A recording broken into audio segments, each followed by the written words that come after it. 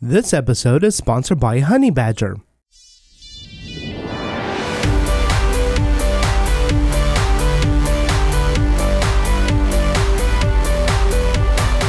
Authorization is a very important part of our applications that we build.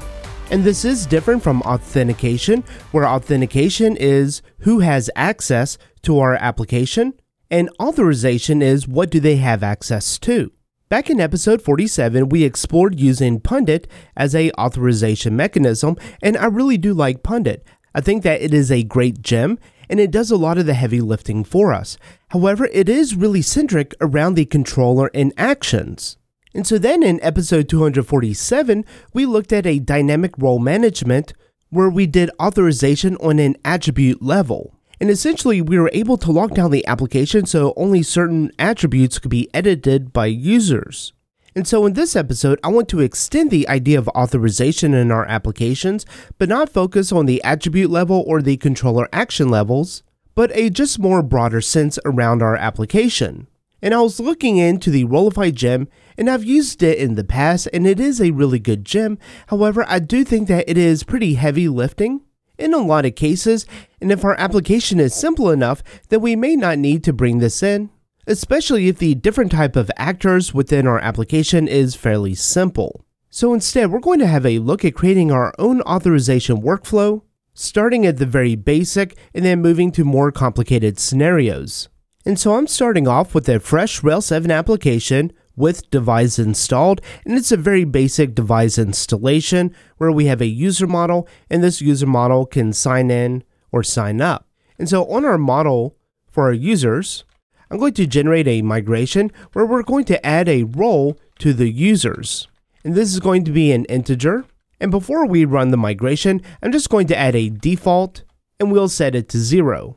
And we'll add a limit 1 on this, because we don't need it to be a large column, because we're just going to use it as an enum. So then in the user model, we could do something like an enum. For the role, we'll make it a hash, and then we can have something like a normal user. We'll set this to 0, and that means because our user role has a default of 0, then a new user who gets created would be a normal user. And then we can make a user an admin, and maybe we'll set that to 1. Then in our application, we could do something like a if current underscore user is an admin. However, you would then want to make sure that in the controllers, you're not allowing the role to be editable by a normal user. So typically in a controller for a user, you would have a user params. You would then take in the params. You would require the user, and then you would permit whatever variables like the email, the name, and so forth. And again, this is in the user controller, usually in a private method. However, I'm just putting it in the user model because we are going to explore other role approaches, and so I'm just going to leave this commented out. And so if you had an admin, then you would need to add the role in here so that a admin user would be able to make changes to a user's role. However, that would then allow a normal user to upgrade their access to an admin, and you wouldn't want that. So instead, what I'd typically do in this cases is that I would have some kind of allowed attributes, and with those allowed attributes, if a user is signed in, and if that current user is an admin, then for the allowed attributes, we can inject in the role. We can then permit this array of symbols, and that would work. So you do want to take caution by using roles that you're not opening up and allowing someone to make modifications to this attribute if they don't have access to. And so for now, I'm going to just go ahead and comment out the roles that we've added to the user because we are going to take a different approach. So instead, we're still going to have a roles model, and we're just going to have a name on here just so we get some kind of reference to it. We're also going to have another string called reference, and this will be a class name, so like a user, a post, a comment, and then we'll specify an access level to it. We'll then have a joining table for the user roles, and this is where we'll have a user reference as well as a role reference. And so the idea here is that we can set for a role for a user to be an admin, but perhaps there's another level of access that we want to add to users for something like posts, where we can allow users to create posts, But then we may want to have some kind of editor that we would want the editor to be able to edit posts but not create new ones. In the same way, for something like comments, maybe we would want to have users to be able to create and edit comments. But then we may have a mechanism where if a user has abused their privileges, then we would only want them to be able to view the comments but not make any additional ones or make any edits. And so something like that could be rather difficult to do with a single level of roles that we had with the user. And then we would need to introduce some more complex systems. And the Rollify gem could be a good fit here. However, I do think that taking a manual approach or doing this from scratch gives us a better understanding on how we are approaching authorization. So in our terminal, we'll go ahead and generate a model for the roles with a name, a reference, and then we'll have our access, which is an integer. So we can limit this field to a single number, and we'll have a default as 0. We'll then generate another model for the user roles, and that'll belong to the user, and it also belongs to the role. And once we do that, we can go ahead and migrate our database. So in our seeds.rb file, I'm just going to create a few different users. We'll have a user.create, and the email we'll use is admin@example.com. We'll give it a password, and because we are using device, we also have to set the password confirmation, which again we'll set to 123456. I'll create another user, and we'll just make this user an editor, and then we'll make a guest user. And so with these users, by default, none of them have any kind of role, and we don't have any roles created, so we need to create some of these first. So we'll have a role.create, and the name we'll just maybe say an admin user. The reference, if you remember, is just a string that we're going to use, and the way we're structuring it is that this would be some kind of class that we have set up within our application. And also, we have an access attribute, so we do need to create an enum in the role. So we'll switch over to that. And so the enum for the access attribute, we'll just have a creatable. We'll set this to 1. We'll have an editable. We'll set that to 2. And maybe you could do something like a no access. We'll set it to 3. And we could set, because we do have a default, we can set a viewable to 0. So by default, any role that's created, if we don't specify the access, it would just be viewable. So for the admin user, we would want to make this creatable. And let's say we're also going to create some posts in our application, so we can create another admin for the posts. And then we'll also create an editor for the post, but we would not want a user who has this editor post to be able to create new ones. Instead, we would want them to just edit them, so we would make it editable. And I'll set these to some local variables. So we can then take our admin user, we can set the user roles, and we'll create a new record with the role of admin user role. We could also make this a post admin by creating another user role with the admin post role, and the editor will have a user roles. We'll create this user role with the editor post role. And so now an admin user should be able to create or edit other users. They should be able to create and edit other posts. The editor would not have access to edit any kind of user or create other users, and they would not be able to create posts, but they would be able to edit them. So we do have to set up the relationships. So a user has many user roles, and we'll make it a dependent and destroy, so if the user is deleted, then their user role or access is deleted as well. And we could also say that a user has many roles through the user roles. And that's all the relationship we have to do on the user. On the user role, we already have the relationship set up because of the migration. And for the role, we need to set the has many user roles. And again, we'll add a dependent and destroy on here. So this way, if a role is deleted, any of the users who had access to that role is also removed from that access list as well. So for the user, I want to create some kind of interface or method that we can use to then check the access of things. So we can do something like a can edit, and then we'll pass in some kind of resource.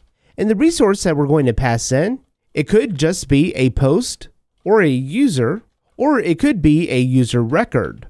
Either way, I want to take into consideration both of these because we might have a situation where on the index action of our post, we maybe want to hide the new post button or something like that.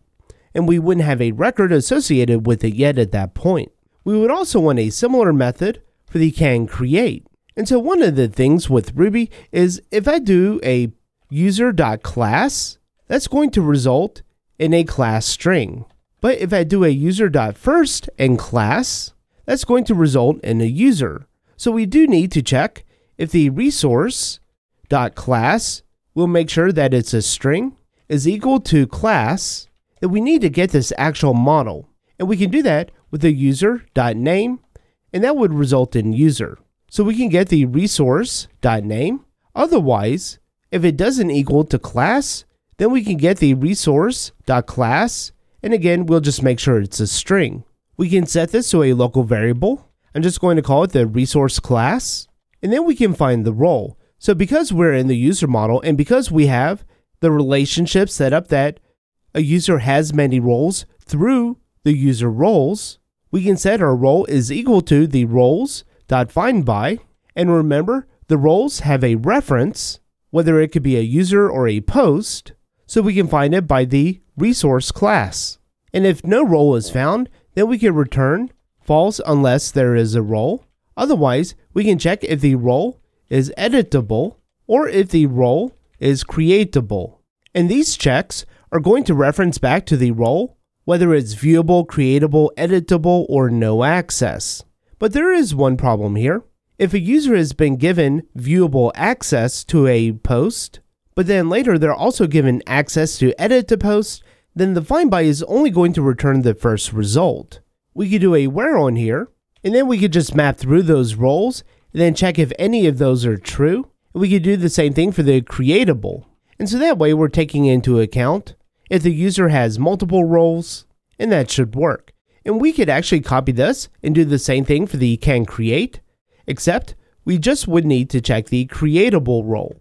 And so I've also created a scaffold for our post, so we can create a post with a post.create, and I'll just create a title on here.